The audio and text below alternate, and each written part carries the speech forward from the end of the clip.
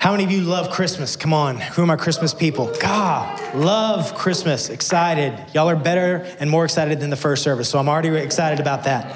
I love Christmas, love the season, love the lights, love the parties, love the festivities, love the food, getting together, family, friends, all the stuff. It's also a great time to be able to look back on this past year. My daughter and I, we were looking back. She had like a little, on her phone, a little photo thing that was all the things that had happened over the year, and we just were getting to think back to everything that God did this year. It was really a fun thing to be able to do. It's so fun to be able to reflect. That's what this season brings. And of course, one of the most unique things that this season brings is this mass gift exchange. It's unlike any other time of the year because there's gifts that happen, but it's never like this. I mean, you can have an anniversary where you get to exchange gifts with your special someone, or there's birthdays where one person's getting the gifts and we all stand around and watch them open presents. But this is the one time of year where everybody's getting something from everybody, right? And it's fun, and it can be really meaningful because it's not usually even about dollars or any of those kinds of things. It's usually just about the thoughtfulness. It's usually about just, I thought about you and I think about you, and I thought this would be great for you. I thought you would love this. It's a chance to say, you're meaningful to me, and to receive and feel like, hey, I was meaningful to someone. And it can be even sometimes like the silliest kinds of things. This has happened every year as long as I can possibly remember. My dad and my uncle exchange one gift every Christmas, and they get each other a box of chocolate-covered cherries. And they just exchange the exact same box to each other. And it's like, do you really need to do that? I mean, what's the point? And they know, and listen, they do not exchange any other gifts at all. That's just it. They give each other this box of chocolate-covered cherries, which I think is maybe the most disgusting thing that there is to have. I don't know. I'm not entirely sure. But I would never actually touch. But I think what it's like this meaningful thing where there's just these two old men that are like, we're the only two men that will ever actually consume this. So let's just exchange this gift, and it's meaningful, and it's kind of this thoughtful, fun thing. But it doesn't really mean anything to anyone else except for just to those guys. Say, hey, I'm thinking about you. And you're thinking about me, and we can laugh about this and have fun. Those are the meaningful kinds of things that happen. And certainly that'll happen over the season. But there is some deep, deep, deep meaningful things that God wants to give and impart this season, that we can have and receive some meaningful things from him if we'll take the time to do it. Meaning you and I can go through this season, make sure we check off all the boxes, get all the things for the people, make sure everybody's good, and we spent the same amount of dollars on all the kids. You know what I'm talking about, parents, you know? And so you can do all that, and then you're taking the stuff down sometime at the end of December for all of you type A people, and then sometime in February for all of you. I will get to it eventually, right? But you'll take the stuff down and you'll feel kind of empty inside. Like you did the thing, but you were missing something, and God's going, hey, I have the something if you'll trust me in this season, if you'll come to me. So there's a meaningful thing to be able to have exchanged with God. And that's what we want to lean into with this moment where the Savior of the world came into our existence, came among people, God of the universe, the one who literally spoke the universe into existence. He came among us. If you could get your head around the power of that. And then he did the thing that only he could do. He gave us himself, right? Jesus gave us the greatest gift of all, himself, but it was never, ever, ever meant to just be one-sided. He gave us this unbelievable gift. He gave us himself, but it wasn't one-sided. There was an exchange that was supposed to take place. We can go back to Isaiah, who was a prophet, lived 700 years before Jesus would ever come on the scene. 700 years. And he makes these unbelievable, pinpoint, accurate prophecies about what the Messiah would be. And it's where we get in Isaiah chapter 9, when he writes this book, Isaiah chapter 9, it's one of the songs that we sing where we get these names of who this Messiah will be. Wonderful Counselor, Mighty God, Prince of Peace, Everlasting Father. That's in Isaiah 9, you know? That wasn't in the New Testament. That was 700 years before Jesus would come on the scene. Well, a few chapters later, in chapter 53, Isaiah begins to describe this Messiah who's going to come to make an exchange with us. And here's what he says, Isaiah 53, verse 5. But he was pierced. Jesus was pierced for our transgressions. He was crushed for our iniquities. And upon him was the chastisement that brought us peace. And with his wounds, we were healed.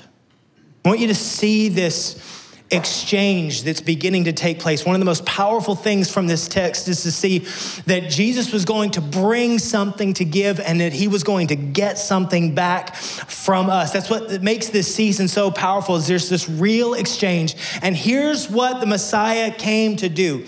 He came to bring upon him the heaviest weights that we carry as the gifts we bring to him. The things that we were meant to bring to our King were the heaviest things that we carry. The heaviest weights, the things that have sat on us, that have overwhelmed. What that scripture is saying is, bring those to me. He says, I'll give you the piercing in my body for your transgressions. You give me your iniquities and my body will be crushed for you. It's literally what we just did together, and taking communion and taking the bread is to say, I'm giving you my brokenness and you're giving me your broken body. I'm taking the chastisement that was due me in my brokenness, and what do you give me? Peace. And I'm gonna take my wounds and I'm gonna give them to you. And what do you give me? Healing. It's this unbelievable exchange. He's saying, the heaviest stuff you're carrying, the hardest thing that's in front of you, that's your gift to the God of the universe. That's what we bring to him. What you say, you might ask the question, well, this is the season, aren't we supposed to bring him worship? Don't we bring him our hearts and our songs? Absolutely, right? Let's worship, bring songs and bring love and bring adoration. But how do we actually do that? What does that actually look like? To bring our heart of adoration, to bring our love for God. How is that actually displayed, right? It's when we come to him and we say, I have need. I have need. You want to know what it means to truly worship God is to come to him hands open and say, I need you. I need you for life. I need your thoughts. I need your heart. I need your ideas. I need your power. I need your forgiveness. I need you. When we come open-handed with our neediness, that's the act of worship God's looking for. It's the reason that the Savior came. He was broken for what? For our iniquity. For us to be able to put that upon him and to say, I need you. And so Jesus comes to this earth and says, okay, then bring me your gifts. Bring me your gifts. What are the things that you carry? So that's the question we ask this season. What's the exchange that you need to make with Jesus in this season? What's the exchange? I mean, we're gonna go through this season. You're gonna think about your husband. You're gonna think about your kiddos. You're gonna think about your wife. You're gonna think about your aunt and all the things that they might need. And I just say, let's make sure we push the pause button and ask this question. What is it that you believe Jesus wants from you? And what do you need from him? That's what we want to explore. Over this next few weeks, that's what we're gonna look into. What do you need to give him, and what does he wanna give you? Be easy to say, well, I could really use a cordless drill or something like that, right? And you might need that. And listen, God might meet that kind of need in your life. But let's just go a little deeper, because I think that he has something life-giving to give to you in this season. Why? Because he's the greatest gift giver ever. He's the best. He knows exactly what you need. James chapter 1, verse 17 puts it this way. It says, every good gift, every perfect gift is where? from above. It's coming down from a good Father, Father of lights, with whom there is no variation or shadow due to change. Every good gift is from him. Every good thing that is in your heart, you're longing for, he's the answer to. And he has these things that he wants to make that exchange. And so the first exchange we just want to begin to make in this season, we'll just take these few minutes to turn our hearts towards this. We're going to begin to exchange our worry for his wisdom. Our worry for his wisdom. Now, you guys are already there in Luke chapter 2. We're going to get an opportunity to look at a few folks that had a moment of fear and how God began to speak into them. Luke chapter 2, verse 8. And in the same region, there were shepherds out in the field, keeping watch over their flock by night. And an angel of the Lord appeared to them, and the glory of the Lord shone around them, and they were filled with great fear.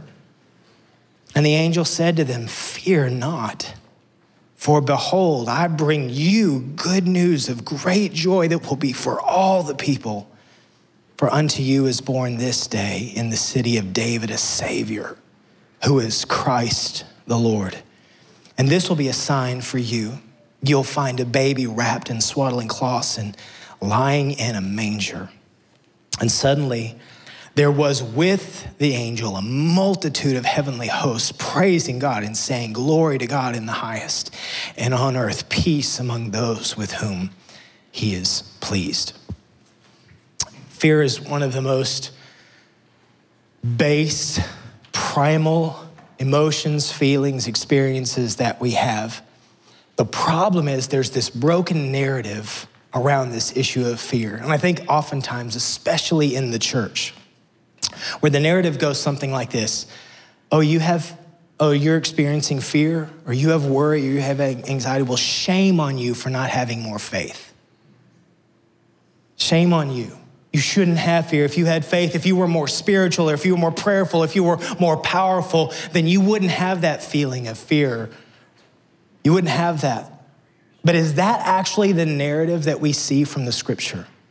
Is that actually you see that anywhere in the scripture where God looks at someone who's experiencing fear and says, "Shame on you"? It's not. Fear is something that begins to happen when we experience all kinds of new things. When you and I face new challenges, new horizons, and we have new hurts, or there's new realities that we come to, or maybe there's old temptations or old failures or some of our past broken dreams. Some of those things come up and they tend to pull fear up in us. So what is fear? What actually is fear? Fear is that emotion that tells us we need help. We need help. So all it really is when that thing rises up, we come to something. Each and every day, there's hundreds of decisions we make, and there's an opportunity to see new things in front of us, new challenges, new risks, new opportunities. Fear is that thing that says we need help. That's exactly what's happening, by the way, with these shepherds. I don't know if you've ever actually thought about this in non-cartoonish ways. So I mean this. Can you imagine what it would have been like? These guys, they likely spent their whole life being shepherds. Just dudes out on the prairie, sheep, nothing else, just keeping their eyes open as much as they can to make sure no wolves are after their sheep. And then all of a sudden, out of nowhere, angel appears right in front of them, blazing. Now, can you imagine this? I mean, not like Hollywood. I mean, angel just appears. I mean, to change the atmosphere in a moment. Have you ever thought about that? About what that was actually like? And I'll joke about angels showing up. I don't know if you ever thought about like when you think like, if God's gonna ever get me to do something, they're gonna have to give, and like an angel's gonna have to show up to make me. Like I have I don't like fruit in my dessert. It's a weird thing. All right, you keep your peach cobbler. Okay, I don't need it, okay? And so I'll often be like, every year, somebody in the family will be like, hey, would you try the peach cobbler this year? And I always say, it would take an angel showing up, the Lord, to get me to try that peach cobbler, okay? I know I'm a weirdo, but to me, if it's not chocolate, it's not dessert. So you understand the thought of an angel showing up. And what happens in this moment? They're scared. Fear. Something that has never, ever happened in their life before has just occurred. And they don't know, they don't have a category for it. Now, everybody can get on board with that reality. Something new is happening and you don't know what to do. You're not sure what the right next step is. And at this moment, they're experiencing fear, right? Meaning they're going, we're in trouble. We need help. Where do we go? What is this, right? And the question is, does God shame them for experiencing that fear? Does he say, shame on you? No, what does he say? Oh, no. Don't fear. You don't have to fear because guess what? I have something powerful I'm about to do for you. I have wisdom, I have understanding that you need. Will you bring that to me? That's what he says, right? Don't have fear. Bring me your fear because I have wisdom for you. I know exactly what's going on in your life. I know exactly what you're facing. I know exactly what you feel worried and anxiety about. And I am there and I'm ready to speak life and truth into what's in front of you. Right? Because there's two ways, and it's been this way since we were children. There's two ways that you and I handle fear. There's two base ways, right? Two ways that we look at it. There's a healthy way to experience fear. There's an unhealthy way. What's the unhealthy way? When we experience fear, what do? We bottle it up. We don't tell anyone about it. We hunker down to self-protect, right? We become fretful and hiding and we try to pretend like the thing's not there. And what do we call that? We call that worry. We call that anxiety. When a fear pops up, we can't say it. We can't talk about it. So we bottle it up and we try to self-protect, right? Hide my fears. I let my insecurities take over. And I've become isolated in my fear because I don't want to let anyone else help. Or I'd say here, we think fear is synonymous with weakness. Well, if I have fear, then I'm weak, and I can't be weak. This is America. It's wrong to be weak. So I just don't tell anyone about it. And what it does is it begins to root itself deep down inside, and I live in anxiety and worry about the thing that's in front of me. I don't know how to fix it. I don't know what to do about it, but I can't tell anyone else about it, and I sure can't tell God about it because that's not from faith. It's the same thing, by the way. It's what we did, if you remember when you were a kid, and you thought you saw something moving in the closet, and you were certain it was the boogeyman. And you were like, and there was even then there was two things you could do. What'd you do? You could sit so still and not move. Like, maybe the boogeyman won't see me, right? And you're paralyzed. Can't move. Can't say a word. So scared. Or what's the other option? Mom, Dad, right? Because you're just thinking if Dad can come in here, maybe the boogeyman will get him first, right? That's what you're thinking, like, come on, Dad, take him on. And what a good dad does, Dad comes in there and goes, all right, flips on the light, he walks into the closet. All right, boogeyman, you want some of this, right? And then die, that's right. Come on, ready. And then what does he do? He takes the extra step, lays down on the floor, puts his arm under the bed. No boogeyman under the bed. Guess what? You're good. This is how this has been from the beginning. There's two ways to handle fear. You and I stay locked down in fear, not telling anyone. Or what do? We cry out to a good dad and say, I'm scared. I have fear. I have worry. I'm anxious. I don't know what to do. And we bring it to the Father. And what does the Father say? Don't worry, son. I've got this. I know everything about you.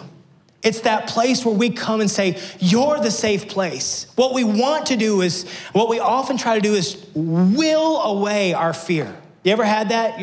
You got some fear rising up. Something's gonna happen, something's not gonna happen. I'm not going to have this. I'm not gonna be able to accomplish that. I don't know what to do. I'm feeling anxiety and worry and doubt and all kinds of confusion on the inside. And what do we try to do? We try to will it away. How's that working for you?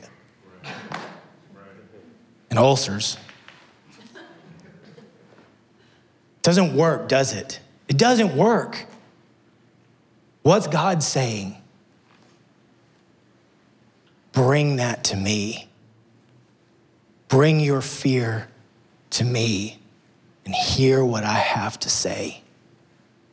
I have life for you.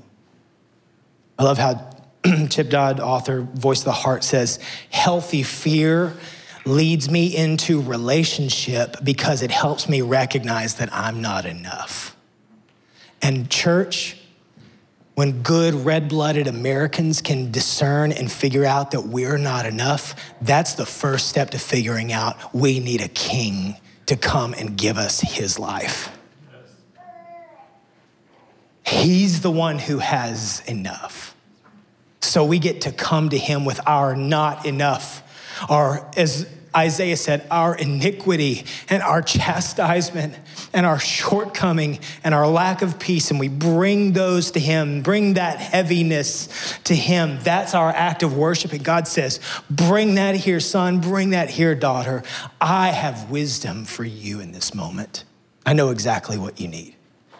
I know exactly where I'm taking you. I know exactly what I have for your life in the days ahead. I know you. I know every part of you, all the intricacies. I know the thing that you've tucked away back here that no one knows about. Bring that up to me and let's make this exchange. Your fear for my wisdom. Your fear for my wisdom. Fear is what actually helps us open the door, that it actually opens up the door for us to say, bring to God, what do you say, period, or question mark. I'll say it again. When we experience fear, that's the open door for us to finally ask the question, God, what do you say? Not what do I think or feel. Not what is everyone else saying. Lord, what do you say? You asked that question recently of the Lord. Lord, what do you say?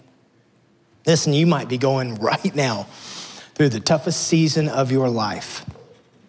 You got no idea what the future holds. You got no idea what tomorrow is going to bring to you, and it feels frightening. And I want you to hear this.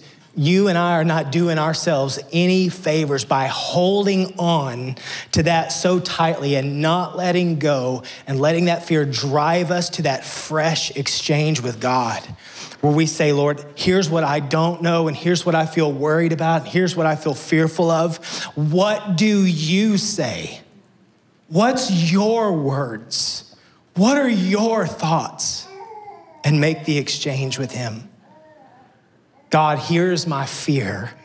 Now give me your wisdom. Give me your wisdom. I need new and fresh discernment, and I realize that it comes from you. And then church, hear this. After we do that, guess what we get to do? Then we get to go and grab our godly friends, and we get to say to them, hey, I have fear. Will you pray with me? Will you be with me? Will you walk with me? To which you might say, I don't have any godly friends. Well, church, what are we here for? Come on, is this not what the church is meant to become? Come on, the church has to be so much more than us showing up on Sundays for some amazing music, pretty darn good preaching, right?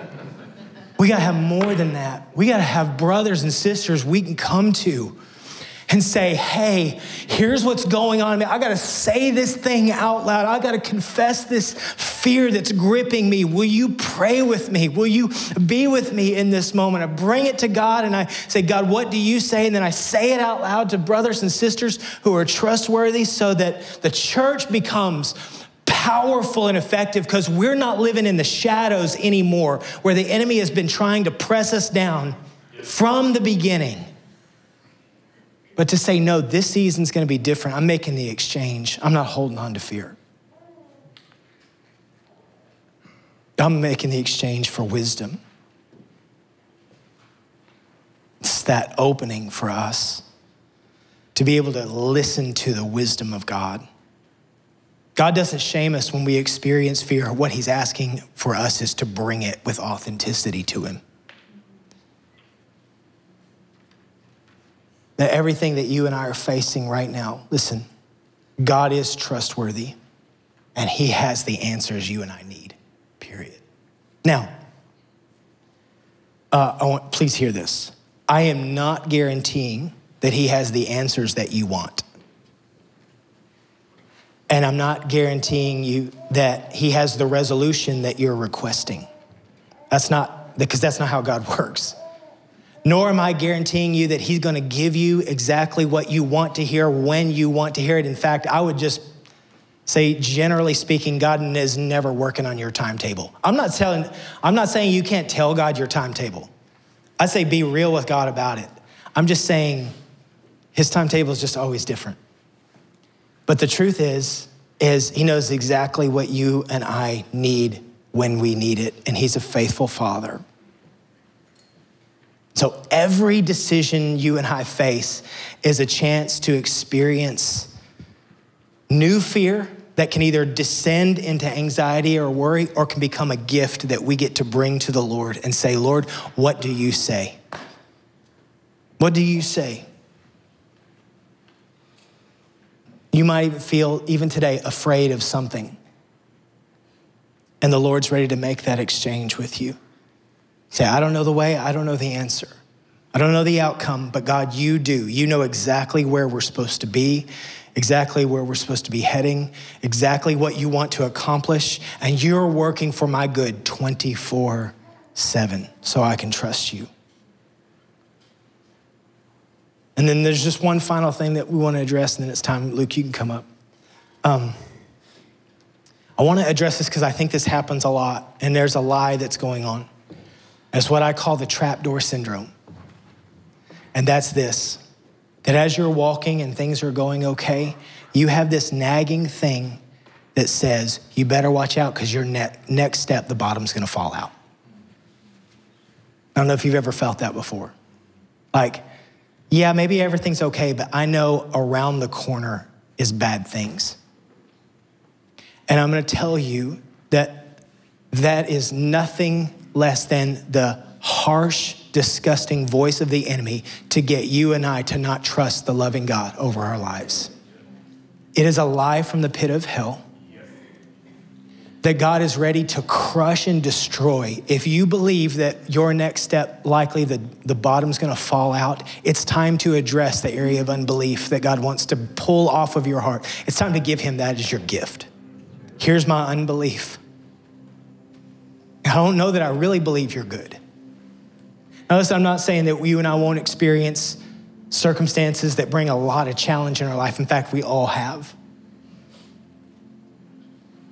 The promise from the Father is no matter what happens, I am here for you and I have life and wisdom to give to you if you'll trust me. And so let's pull down the lie of the trap. In fact, Jesus used his own words to pull down that trapdoor syndrome. He says it this way in Matthew chapter 7. He says, which one of you, if a son asks him for bread, is gonna give him a stone? That's the trapdoor. That's that, yeah, something bad's about to happen. I don't know that I can really trust Father. He's addressing it. He says, or if he asks for a fish, you're gonna give him a snake, a serpent. He said, if you then who are evil know how to give good gifts to your children, how much more will your Father who is in heaven give good things to those who ask him? There it is. This is the exchange. Do you believe God is good? Do you believe he is good for you? Do you believe he's watching out for you? Do you believe at a moment's notice when you're willing to bring your gift of fear to him, that he's willing to come and receive it and give you his wisdom and touch your heart and touch your life? This is what it means to be a follower of Jesus. It has to be more than just some cool theology words on a page. It's got to manifest in our everyday lives as you and I make decisions, so we look to the future, new fears, new risks, new challenges, new opportunities, new vision, things that are in front of us. And the question is, do you believe and do you trust he is for you? And ready to minister, ready to bring his wisdom, bring his word, wash over you. Because it's good. Is good. And that's the promise. So we're going to do that right now. In fact, you guys close your eyes. We got 3 minutes left. Let's make the exchange. If you feel comfortable, you might just put your hand, because this is the gift giving position and the receiving. Put your hands out just to receive and to give. Would you just do this now? Would you just offer to the Lord the heavy weight, the fear that you feel right now? Something that you feel worry, you feel anxiety, you don't know the answer.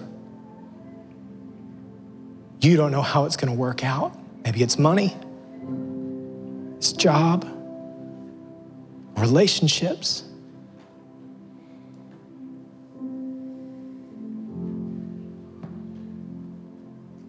Maybe it's something of your own failing or failures or shortcomings.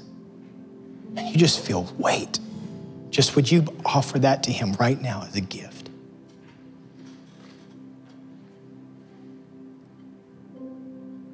Here's my fear.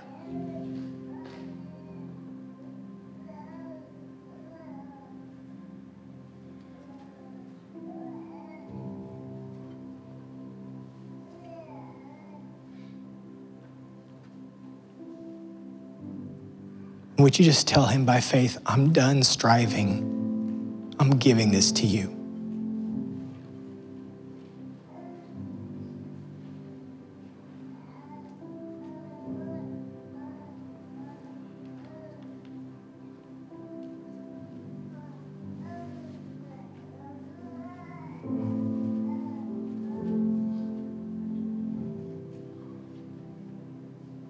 And then would you just ask him this question? Okay, it's yours. Now, God, what do you say to me? What are your words to me right now? Ask him right now.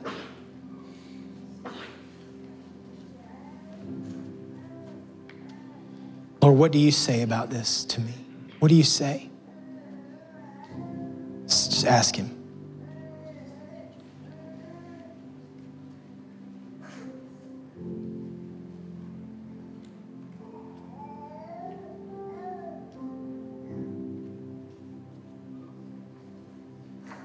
Some of you, the Lord's putting just a scripture on your heart.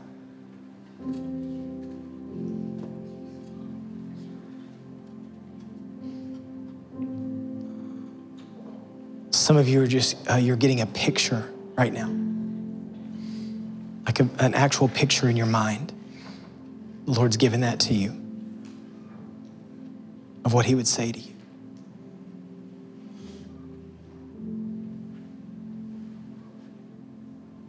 Some of you are maybe just hearing a phrase. It's over and over.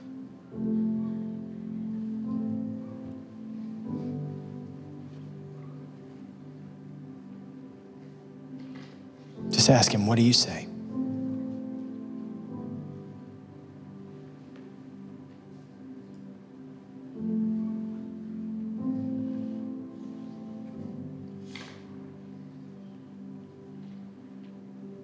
Lord, we're bringing you, in this season, we're bringing you our fear. Thank you for not shaming us, but thank you for receiving it with gladness. We're glad to tell you that we have need. We need help. We need you. We need each other. Thank you for the gifts that we receive from each other. Thank you for the gifts that we receive from you. We choose to walk in it and receive it. Your word, your truth, what you say over what anyone else says. Your word over all. We make the exchange fresh today. In your name we pray. You guys stand with me. We're going to close out with our benediction. In just a moment, we're going to have some prayer partners that would love to pray with you about anything going on in your world. You need partners for what God's doing. Maybe you need some healing over your body or your heart or mind or whatever. We want to pray with you. We're eager to pray with you, connect with you. So we'll be right here at the end of our time. I'm going to pray benediction as we go. May the Lord bless you and keep you. May the Lord make his face shine upon you and be gracious to you.